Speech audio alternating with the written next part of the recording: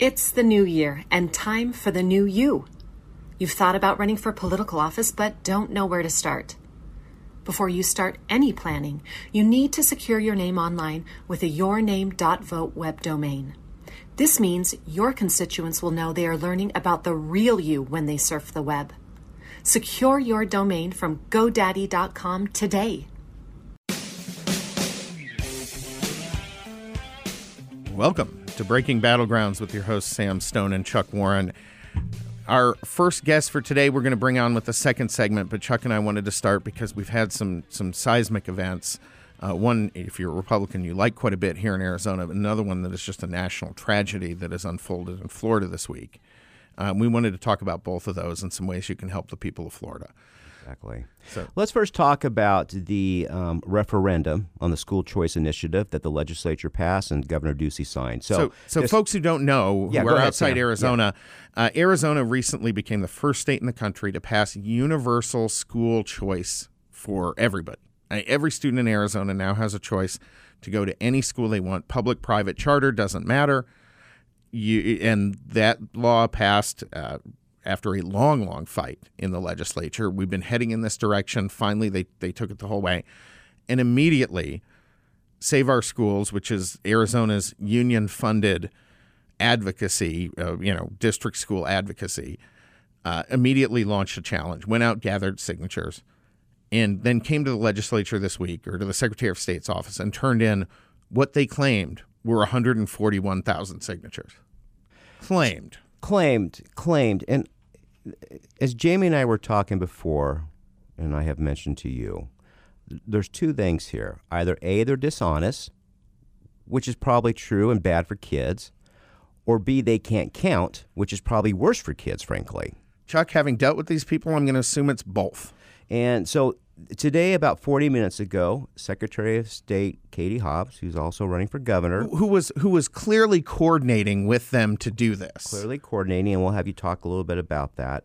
She put out a tweet saying, "We have informed the Save Our Schools Committee that the referendum will not qualify for the 2024 general election ballot. While the statutorily required review continues, our office has inspected enough petitions and signatures to confirm that the 118,823 signature minimum will not be met." In fact, they claim to have 141 and change. They may have under 80,000. So, Sam, explain to our guests, and we're going to have someone from Goldwater on later from the podcast segment, maybe earlier.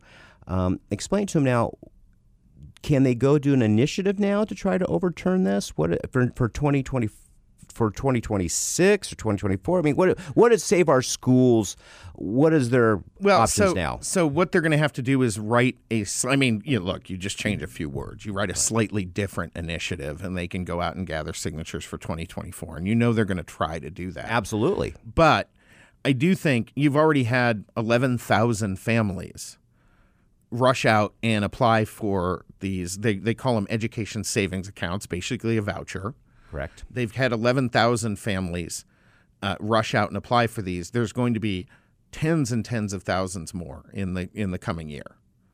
And now that's going to be a problem for them because they are really starting to fight against the tide where we have an enormous portion. If you look at by percentage of students, Arizona has the highest charter school highest percentage of students attending charter schools of any state in the country already.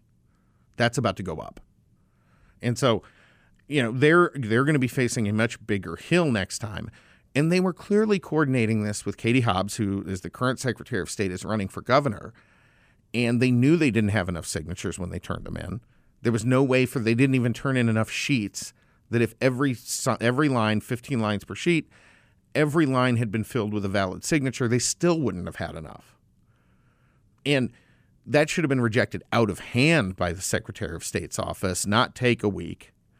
And they were clearly coordinating to try to keep this issue in the press, knowing that they didn't have the signatures until this election happened. It also stops it, right? Once you submitted the signatures, it stops people being able to apply. Right. And so it would prevent all these 11,000 families from getting their vouchers. It would prevent the thousands more who are going to be applying every month now going forward.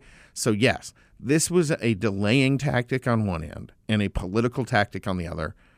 And frankly, these union folks should be embarrassed. I mean, they're not, but they should be. Well, and Katie Hobbs, as we just read her tweet, and she put a letter out today, I mean, she came out and said, we haven't been through all of it yet, but they're not going to meet it. I think it's safe to say she would not have done that if she had not had the pressure from Ducey, families, and the press mocking this. The press was mocking this as well. Yeah, even the allied liberal press that we have here, like everywhere else, called this one out, right? Like you can't have any credibility left if you're going to pretend this is some sort of legitimate thing on their part. And I know you're not a fan of the Arizona Republic. They frustrate the heck out of me. But the Democrats, between this boondoggle, this mess, and Katie Hobbs not debating, I will give them credit. They've been calling them out. It's been so obvious. Right. They've been calling them out, right? I mean, Katie Hobbs, I have been impressed with the local media. You're being a wimp. Well, Chuck, years ago, you and I worked on the Civics Education Initiative. Correct. We were pushing an expansion of civics education in schools across the country. And one of the things that I've always believed is there are certain things that the press believes deeply in. And that if you're working in those areas, it's really hard, no matter how liberal they are, for them to actually oppose you. They have to go along in debates because that's one of their opportunities to cover things in depth without having to do much homework. That's one of those things. Correct. That, they're on. They're always demanding debates, as they should. It's part of the process. Yeah. You should debate. That's one thing I've enjoyed about Carrie Lake. She's not shunned debates. She's gone on debates, and I think part of her the energy she provides is that people know she'll go anywhere and talk to anyone and do any debate. And when you're avoiding that, it looks just like that to people. You're avoiding debate. You're avoiding talking about the issues. Yeah, you're scared. Very, very, very much so. Yeah. Let's talk here about one of our sponsors, YREFI. That's Y-R-E-F-I. Are you concerned, folks, about the stock market? Are you concerned more about inflation? As you know, this week, the COB came out and said Biden's unilateral decision to student loan forgiveness was $400 billion more in the deficit. If you don't think that adds to inflation, $400 billion unilaterally without a congressional vote. And frankly, I think it's illegal. It is illegal. I hope that challenge in court, So we need, as people trying to prepare for retirement, preparing for kids' education, you need investments that's going to beat inflation. That's where it comes in with YREFI. You can find them at InvestRefi. That's REFY.com. Again, that's with the letter Y, so then REFY.com, or call 844-204-7756. That's InvestYREFY.com, and tell them to make sure your friend Sam and Chuck sent you. There you'll find good investment opportunities that will beat inflation, and you're also helping students who took out private loans. Well, and right now with the market tanking. Under Joe Biden, Mm-hmm. if you're not considering putting your money into something like YREFI, which gives you a stable return, you're making a mistake. Exactly. Jeremy, do we have our next guest on now? All right. So, Sam, why don't you do a little introduction about our next guest coming on here? We're talking about the school choice initiatives today, and we're going to talk about Iran. Iran is taking some front page time away from Ukraine. What's going on there is quite remarkable. Sam, why don't you talk about who our next guest is going to be? So our next guest, and I apologize in advance because I'm going to have to ask her how she pronounces her name, but Pardis or Pardis Mahdavi, dean at Arizona State University, heading on to be provost at the University of Montana. She is an Iranian-American woman who has an amazing story about when Iran's religious and moral police came for her. Well, and she has a great article in the Washington Post called "When Iran's Morality Police Came for Me." Right. And I suggest everybody read it. It was out on the 26th of September. And we're bringing her on here shortly to talk about what it was like to be in Iran. Perfect. And we have our next guest on the line, so let's introduce her right now. Go ahead. Good afternoon. I have to start out. This is Sam. I'm in the studio with Chuck. I have to start out by asking how I pronounce your name. Hello, Sam and Chuck. This is Pardis Mahdavi. Okay. Hey, I actually got it right by accident. Yes, you did. And Good Pardis, job, Sam. Thank you so much for joining us. Thanks so much for having me. So, Pardis, we were just telling the folks, we were introducing you about your background, and glad you've been here in Arizona State, and you have a new opportunity at University of Montana. But we're talking about an op-ed you wrote when Iran's morality police came for me, and it was on the 26th of this month. Can you tell a little bit of people about your experience and what happened? And we'll post that article on our social media, but go ahead. Thanks so much. Thanks again for having me on the show. I appreciate it. Our pleasure. Really appreciate you taking up this issue of what's happening in Iran. I think amplifying the voices of, the people in Iran is incredibly important. So thank you for doing that. Our pleasure. They're being incredibly brave right now. And real bravery. Absolutely. Real bravery. I mean, we see protests all the time around the world, and here in our first world problems in America, but this is really life and death, and what they're doing is beyond courageous. Absolutely. I couldn't agree more. And it gives all of us hope, right? Yes, absolutely. And inspiration, certainly. So you asked about, some of my experiences, or certainly the article that I wrote for the Washington Post. I had been conducting research on the ground in Iran, starting in the late 1990s, up until 2007, when the incident that I wrote about happened. I actually was working on my first book. I've written 7 books, but my first book was called Passionate Uprising, Iran's Sexual Revolution. So you can imagine I'm writing about sexual politics in post-revolutionary Iran. Bit of a sensitive topic, gutsy, if you will. Gutsy. We'll call it gutsy here. Yeah, absolutely. There you go. Thank you. I was presenting the results of my research at the university in Tehran, because many of the people that I had been working with and researching were quite adamant that I present the results of my work in Iran and not just publish it in the United States, which absolutely made a lot of sense to me. So there I was. I'm a professor. At the time, I was a professor. Now I'm the provost at the University of Montana, but at the time I was a professor, and I went up on stage to present my findings. And 13 minutes into my lecture, the auditorium doors banged open.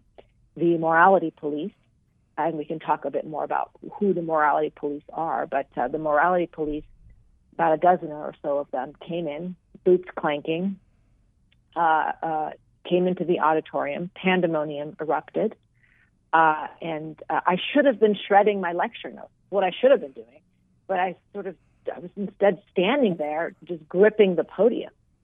Well, we're going to stop you. We're going to stop you right there. We're going to take a quick break. I'm going to leave it on the cliffhanger right here. We're going to cliffhanger, take a quick break. And Breaking Battlegrounds will be right back after this word.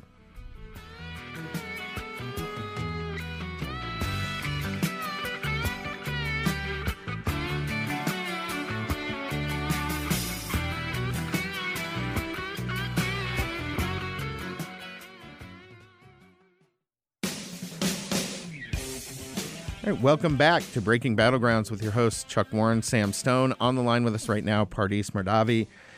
She has an amazing story she was just telling about, talking about the sexual politics, sexual revolution in Iran, and being there and being, frankly, it sounds like you got knocked out. Assaulted by the morality police. Yeah, so I think I left y'all on a cliffhanger. Yes. I was 13 minutes into my lecture on sexual politics in Iran, and the auditorium doors banged open. The morality police came clanking in, and I can't remember if I saw or smelled or heard them first, but they burst into the auditorium. The auditorium erupted into pandemonium. At least 2 of them walked up the 4 steps to the stage where I had been standing, and grabbed me, and then I blacked out. And so then what happened? I mean, so these folks come in there. They apparently hit you on top of the head. They storm this theater where you're giving this presentation. Then what happened next? Well, when I came to, I was in the back of their car, and I was told that I was violating morality. and as a result, I would have to, and I was later accused of fomenting a velvet revolution, which is an accusation that many people have been given, and so I consider myself one of the lucky ones, however, because I was taken and placed under house arrest for 33 days. And you were an American citizen or American resident also at that time? Yes, I was. Okay. I was. And so when they put you in house arrest for 33 days, I believe your op-ed covered this. I mean, they take everything out. You have a bed and a cardboard table, right? You're basically in solitary confinement. Is that fair to say? Yeah. I mean, I say they took me back to my apartment, but it wasn't my apartment anymore. It was a plastic folding table, 2 plastic chairs. All my clothing and belongings had been taken out. So, wow. How much different or worse would that have been if you didn't have the ties to America at that time? That's a tough question because, and this is why I say I was one of the lucky ones. My good friend and colleague, Hala Esfandiari, was actually taken to Evin prison, and she was also a dual citizen. And in her case, she was also, charged with, she was accused of espionage, et cetera, because of her American ties. So, I think that can cut both ways. Like I said, in my case, I always say that I consider myself incredibly lucky. I also was dealing with the morality police. I think many other journalists and academics who went to Evin prison were dealing with the Revolutionary Guard, these are 2 separate bodies. Right, the morality police are charged with, ensuring that all Iranians and all who walk the streets of Iran commit right and forbid wrong. Now, how we interpret that is up for conversation. But I was dealing with the morality police. Many folks were dealing with the Revolutionary Guard. Oh my goodness! So let's talk about currently what's going on in Iran. Okay, so you have this woman, Mahsa Amini. She's 22.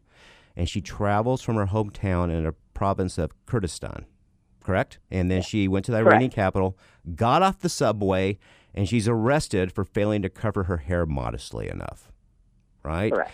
So they take this poor woman in, and basically they beat her to death, right? And they thought when she complained about her injury, she was faking it or crying crocodile, and she died.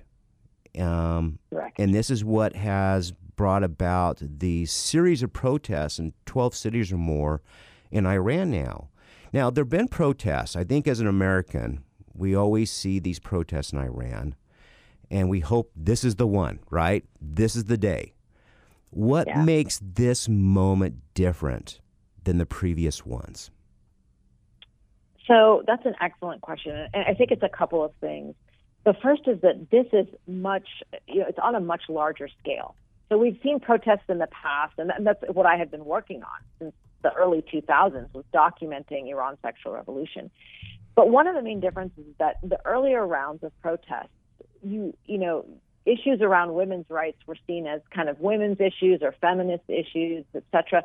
Today, you see just as many men protesting as women, right? This is across genders right now and across age groups, right? Mm-hmm. So no longer are these issues seen as just women's rights or feminist issues. This is now, we're talking about freedom. We're talking about human rights.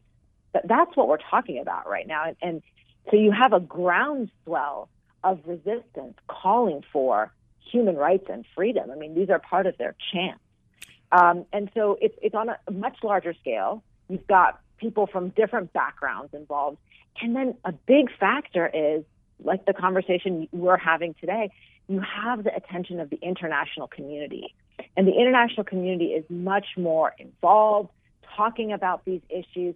This wasn't the case previously, right? I mean, I think about when I was doing my fieldwork in the early 2000s, you had young women like Mahsa Amini, arrested, beaten, facing the brutality of the regime on a regular basis. And it wouldn't even make the papers in Iran. Now, of course, that's because the press in Iran is controlled. Correct. But let alone would it make the papers outside of the country. The fact that you and I, that we're having this conversation today, that is in and of itself a signal of how different it is this time. Look at the attention, look at the support. and look at how widespread it is. People are saying enough is enough. So let me ask you this. So when you have these type of protests or revolutions, generally what happens is it's large enough that it starts building dissension within the ruling elite, the ruling government, right? Do you feel right now that there are some in power, not obviously your ultra-conservative president there, but do you feel like some more mid-level people in government are starting to say, like, we've got to change things? Because either you have to do that or it seems any type of change is going to have to become violent. Am I wrong on that? Well, I think, first of all, to your first question, it has often been the case that you've got the reformists and who are quite different, right? The reformist Islamists who are in power are going to be quite different from the hardliners, right? Correct. And when I did my research, I began to work under President Khatami, who was more of a moderate or reformist. And even if you think about the person who was president just before Raisi was Rouhani, and he was more of a moderate. That said, I think it's important to remember that the Islamist regime that is in power came to power, during the Iranian Revolution, right, 1978, 1979, and they came to power under a fabric of morality, right? They came to power, critical of what they saw as an over-fascination with the West, what they called West-toxication. And they came to power saying, we're going to bring back a sense of moral order to Iran. And that's when, you had the morality police created, the Revolutionary Guard. So this is a regime, whether or not you've got more moderates and moderate reform or conservatives, it's still the Islamist regime that came to power under this fabric of morality. Now, that said, it has definitely been the case that, the people of Iran, what they want, especially the protesters we see on the streets today, they've been able to have conversations with different presidents. Pardis, I apologize. I got to cut you off again because we're heading to our next commercial. Can we bring you back for our next segment here? No problem. Fantastic. Breaking Battlegrounds coming back here in just a moment.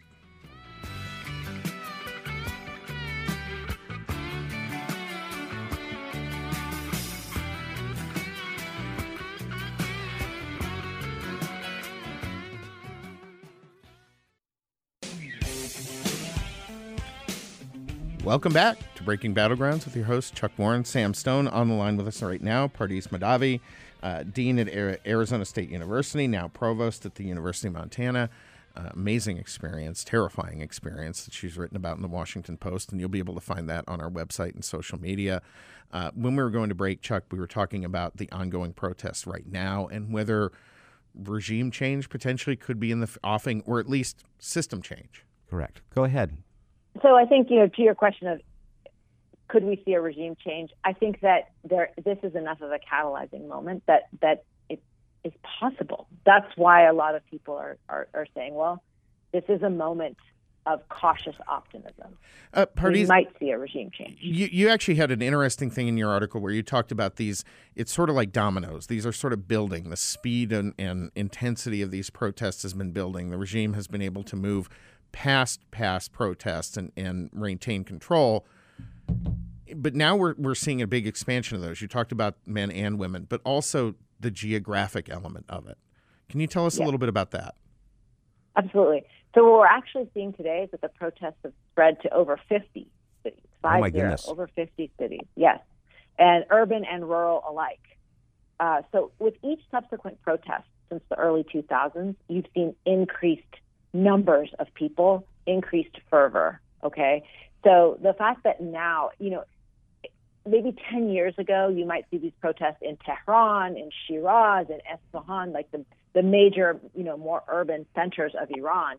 The fact that it's now all over, more than 50 cities, and people of different religious, socioeconomic, and ethnic backgrounds are involved, that shows you just how much momentum these movements have picked up and gained. That's always a big difference, right? When other groups, demographic groups, rural, urban, get together and do this. It brings more of a unity factor together. And there's number and strengths, right? Strength and numbers. Exactly right. Exactly right. Let me ask you this question. This came from the New York Times. So since you have an ultra-conservative president now, Rossi, about a year ago. And when he came in, he said he wanted to tighten enforcement of strict social and religious rules. And then in July, he ordered all responsible entities and institutions to devise a strategy for stepping up hijab enforcement. Violations, he said, were damaging the values of the Islamic Republic and promoting corruption. Iran's chief prosecutor declared his support for barring women who were improperly covered from getting access to social and government services, including the subway. The Ministry of Guidance ordered movie theaters to stop showing women in ads. The backlash to the policy has come not just from the country's secular camp, this comes from the New York Times, but also from religious and conservative Iranians who said it would only deepen the divide between the governments and its people. Is that what we're seeing? That is absolutely what we're seeing. And that has been, momentum that has been building for quite some time. The young people I was following who were engaged in what they called a sexual revolution in the early 2000s, they were increasingly frustrated with a regime that was more concerned about policing their bodies, a headscarf, are you wearing lipstick, are you wearing an eye-catching hairstyle if you're a man. They're more concerned with policing bodies and moral values than they were with solving things like unemployment or infrastructure issues. This has been an ongoing concern as to why the government expends so much energy, time, and resources on policing their bodies rather than in bringing, basic needs to its population. How does the Iranian regime realize that right now they are essentially the proverbial frog in boiling water? How aware are they, or how in tune are they with the level of frustration that has built up in their country? That's a tough one to gauge. You probably heard that Iranian President Raisi publicly stated yesterday that this is chaos in the streets and chaos will not be tolerated. Downplayed the violence, right? I think that the conservatives who are in power, I think that they tend to downplay publicly, but internally, as is evidenced by the fact the statements that you just read from the New York Times piece, the fact that they feel the need to tighten the grip on morality says that they know what's going on. Right, they know what's going on in terms of their people, but their outward projection is to downplay it. I do think the more moderates that have been in power at different times, Khatami and Rouhani, they have tried to build bridges and find ways to engage the Iranian population. Although they have been met with challenges, of course, because the supreme leader remains in power. Well, thank you so much, Pardis Mahdavi. How do folks follow you and your work? Thanks so much for your interest. You can follow my work on my website, www.pardismahdavi.com, or on Twitter @PardisMahdavi, or at the University of Montana, where I'm now the provost and executive vice president. Fantastic. Pardis, thank you so much for joining us today. We really appreciate what you joining us here, and it's a very brave incident you went through, so thank you. Thank you. Thanks for having me. I appreciate it.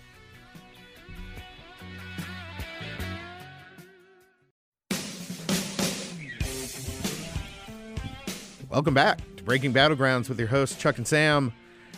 Folks, I woke up this morning like I do every morning, and I checked my stock market ticker. Oh, you should not be doing that, Sam. I know I shouldn't be doing it because Joe Biden is killing me, Chuck. Every financial advisor tells you not to go do that. Oh, it's so bloody painful these days. But you know what? There's a way for folks out there to actually get around some of the stock market volatility and avoid this Biden stock market. And that's with YRefi. InvestYRefi.com is a fantastic way for folks to go and earn a set return on their money, a very good return on their money, without risking the market volatility. And what you're doing is actually investing in people to help them pay off their student loan debt. So win-win for everybody if you're doing that. And look, this market isn't going to get better with Joe Biden in office. No. We're heading in a bad direction. So, folks, if you're looking for a reliable, safe investment, a good place to put your money, especially right now, and you want to do good while earning good, go to investyrefy.com. That's invest, the letter Y, REFY.com. Fantastic. Well, we have with us today Matt Bienberg. He is the Education Policy Director at the Goldwater Institute. Matt, welcome to the show. Thanks for having me on. Matt, all right. So, Save Our Schools, which is basically an appendage of the teachers' unions, tried to put on the ballot through a referendum to overturn what the legislature and Governor Ducey passed, which is basically the only universal school choice voucher in the country. Doesn't matter income, doesn't matter who you are. Well, it's better than a voucher because you can use it for all sorts of educational needs. So it's one of the kind in the country. Is that correct? It is, yes. It's the only one in the whole country that every single kid in the state is now eligible for. So tell our audience here exactly what happened with this referendum, what they were telling people to try to get them to sign the referendum petition, and what ended up happening where Katie Hofstede came out and said they're not going to make it.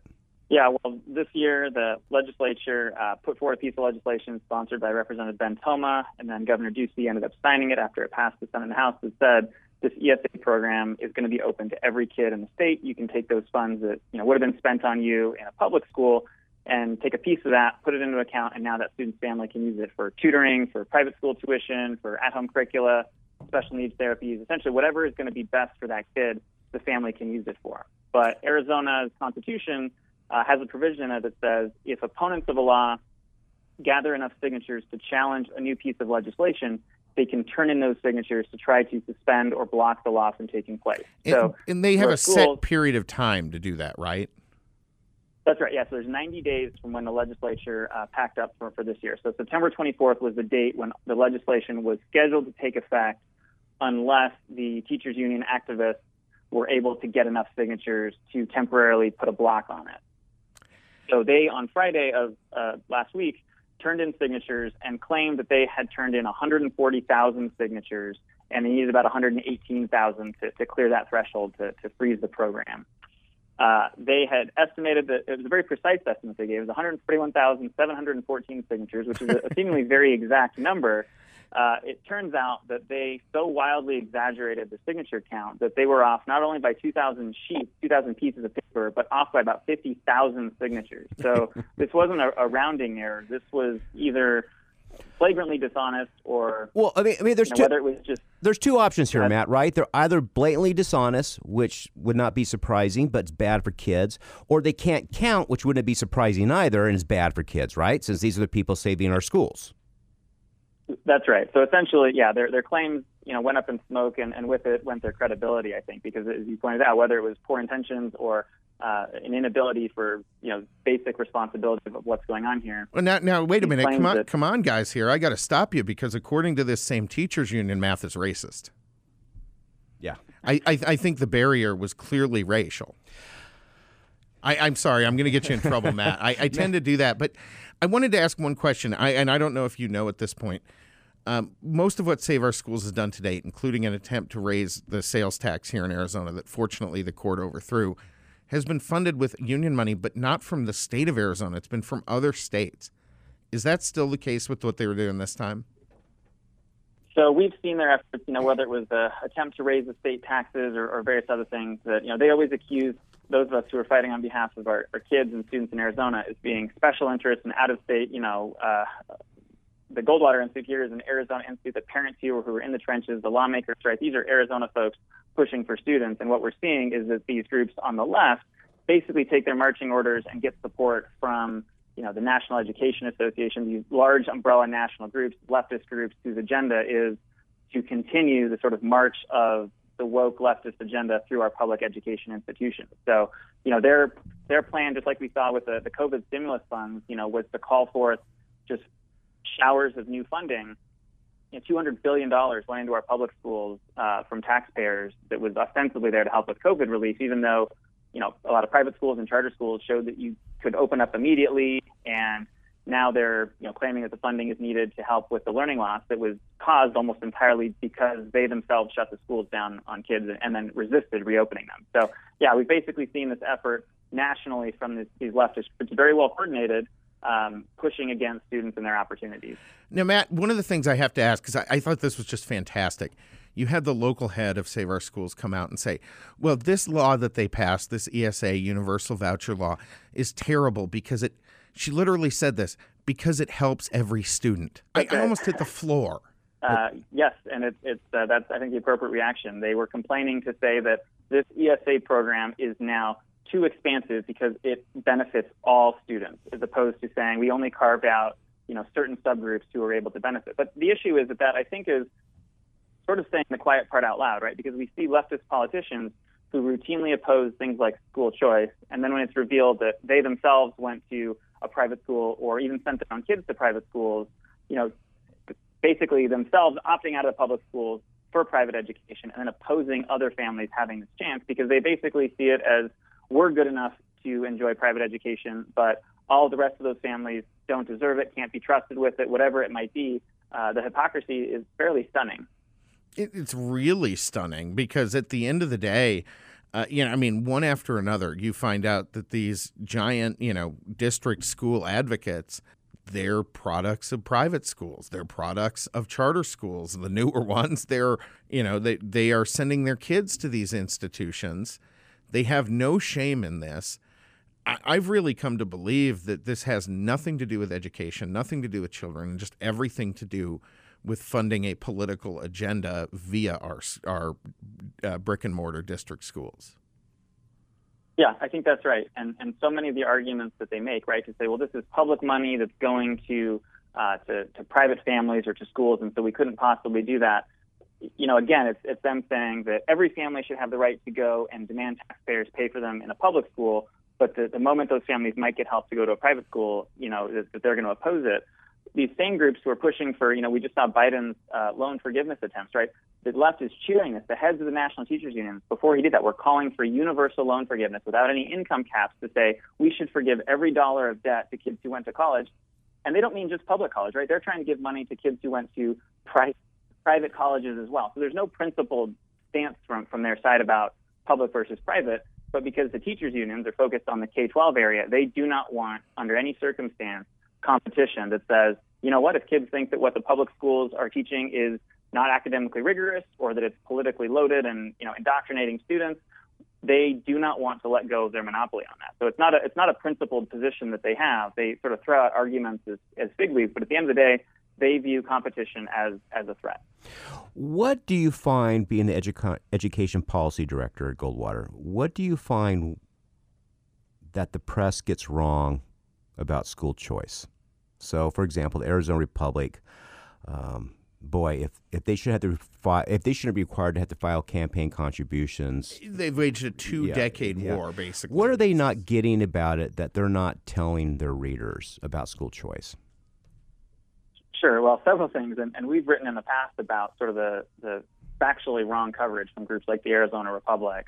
But for instance, they try to portray something like school choice or ESAs as a handout to the rich. It doesn't help families, and they'll say something like private school is so expensive that even if you're going to give families, the ESA program gives about $7,000 per student, and they say private school is so expensive, all you're doing is putting a tiny dent in a subsidy for a rich family to go to an expensive school. They don't actually take the time and bother to look at, and we've published this. If you look at the actual tuition rate at private schools in Arizona, the median private school in Arizona, its tuition is about $6,500, which is right in line with an ESA award, right? So this is just one example where actually something like the ESA program says we're going to give a family enough money that if they would like to go to a private school, it will virtually fully cover tuition at the majority of K-8 private schools in Arizona. Well, which is even totally different. Yeah, even the more expensive ones, though, because I went to a private school that was, qualified for inflation, more expensive than that.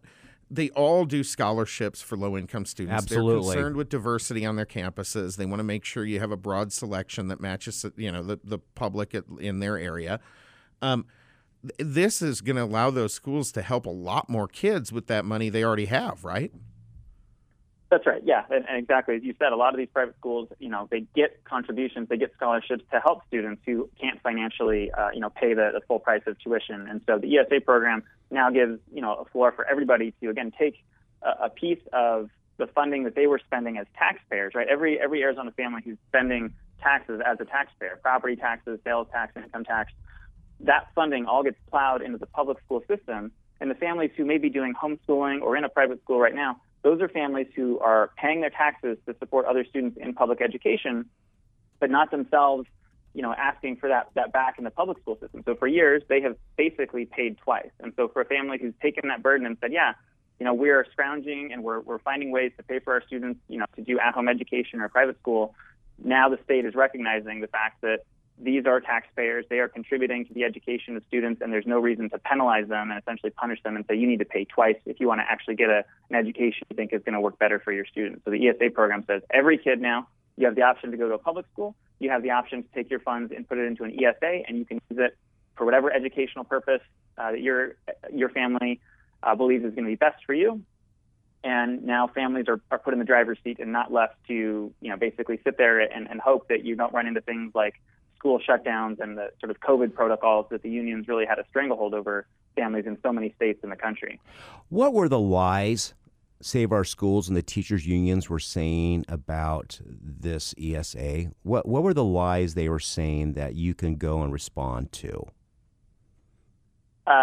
Sure. There's several things there. One of these is the argument that, it defunds our public schools. And they say it's taking all this money out and it's going to destroy it. We've heard those same arguments in almost every state, whether it's, charter schools or school choice, they claim this. And yet we've actually seen in Arizona, so the ESA program, we actually got it passed about 10 years ago in Arizona. It was eligible, about a quarter of Arizona students have been eligible up until this new law.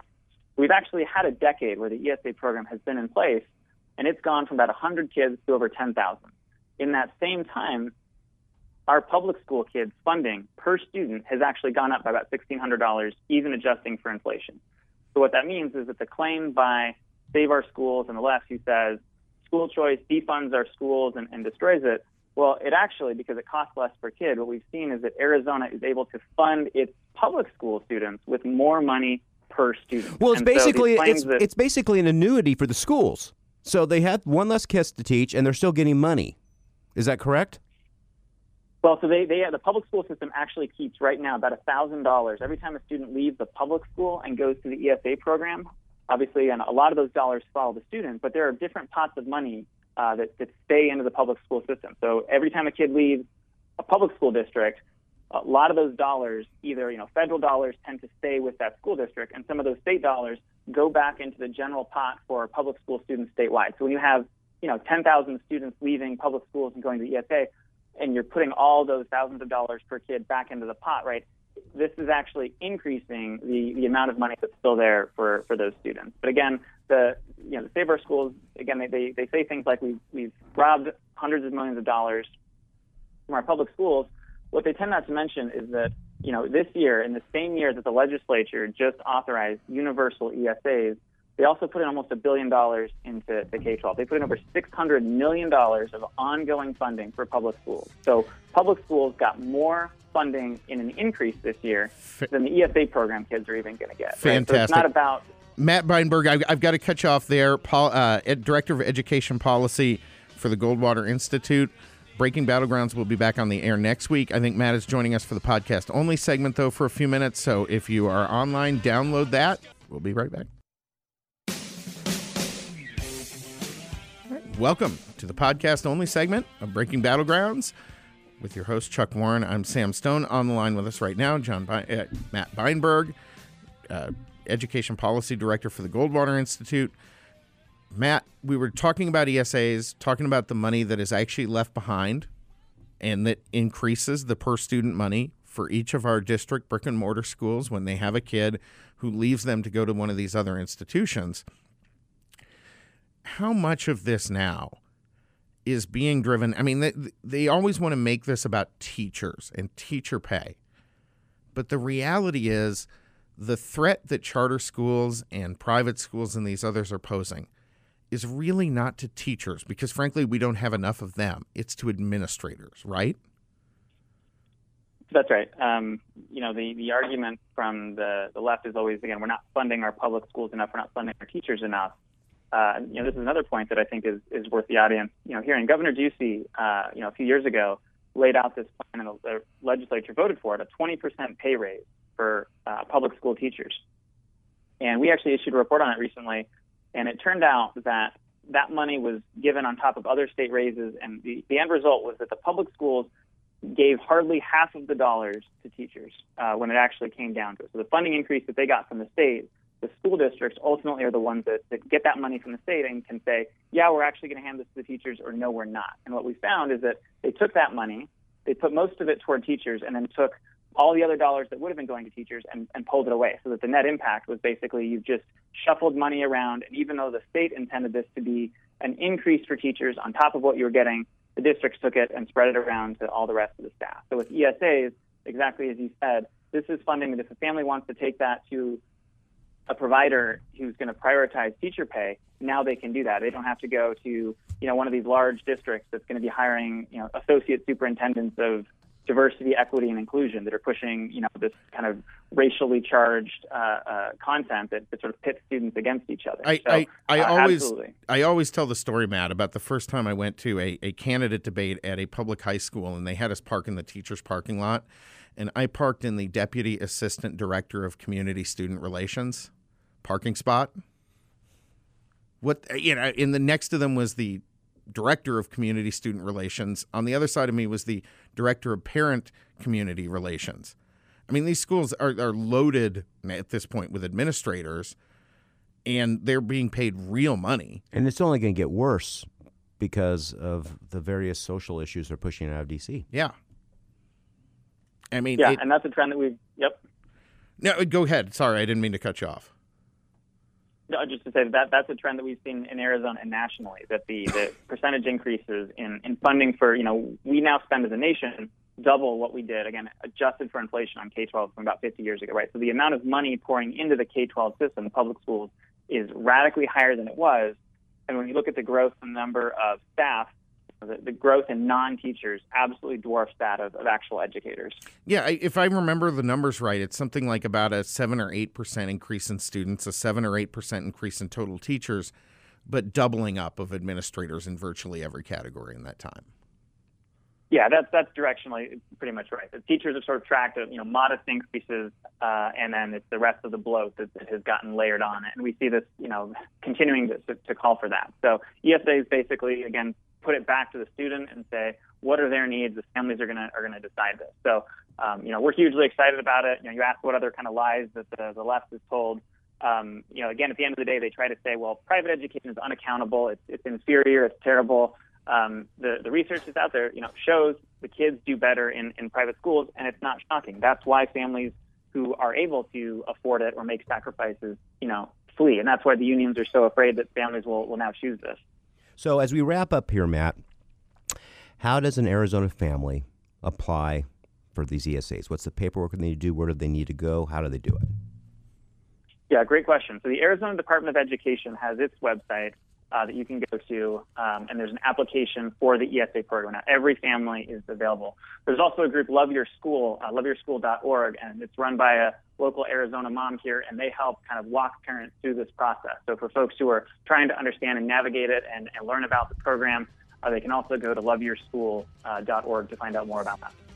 Matt, you've been fantastic. We appreciate having you on the show today.